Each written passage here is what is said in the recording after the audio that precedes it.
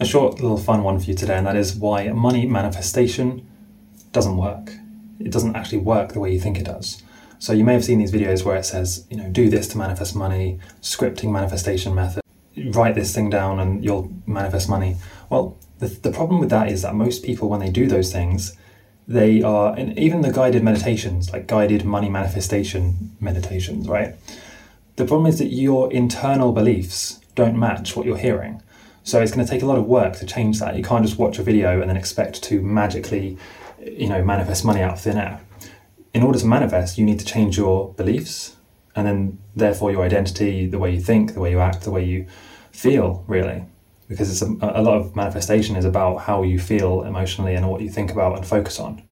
If you want to manifest money and you're trying to watch these videos, and there's nothing wrong with that, okay? I've even made a couple myself talking about the techniques about how to manifest money and different things, abundance, love, whatever you're trying to manifest.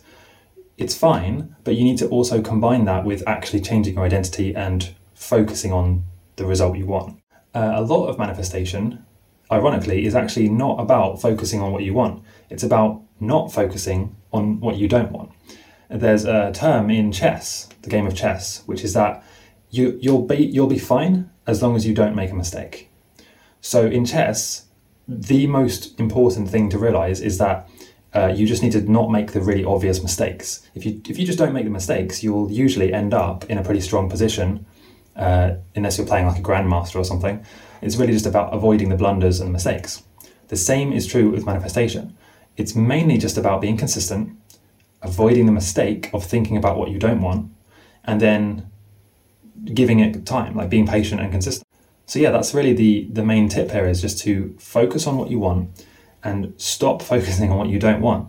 Because when you do that, you're making a mistake that is just going to stop you from manifesting anything, really, except more of what you don't want. Now, I'm not saying that you can't manifest money. You definitely can. But you should first focus on the absolute basics that I've spoken about in other videos. I made an hour-long video, which is really more like a webinar, but it's here on YouTube for free, which explains how to raise your vibrations, change your beliefs, remove limiting beliefs, change your mindset, everything like that.